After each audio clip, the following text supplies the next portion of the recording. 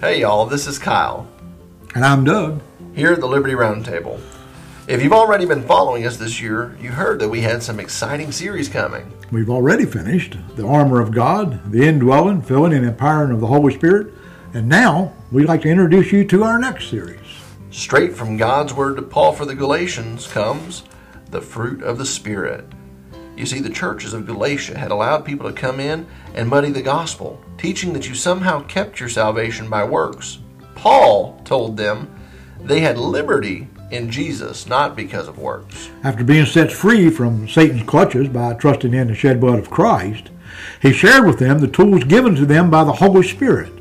He gave us the gift of the Holy Spirit, who brought into our spirit his fruit.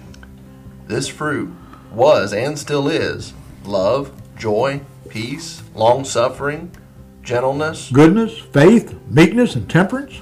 So join us as we dive in and see how we as children of God, through the Holy Spirit, can be fruitful.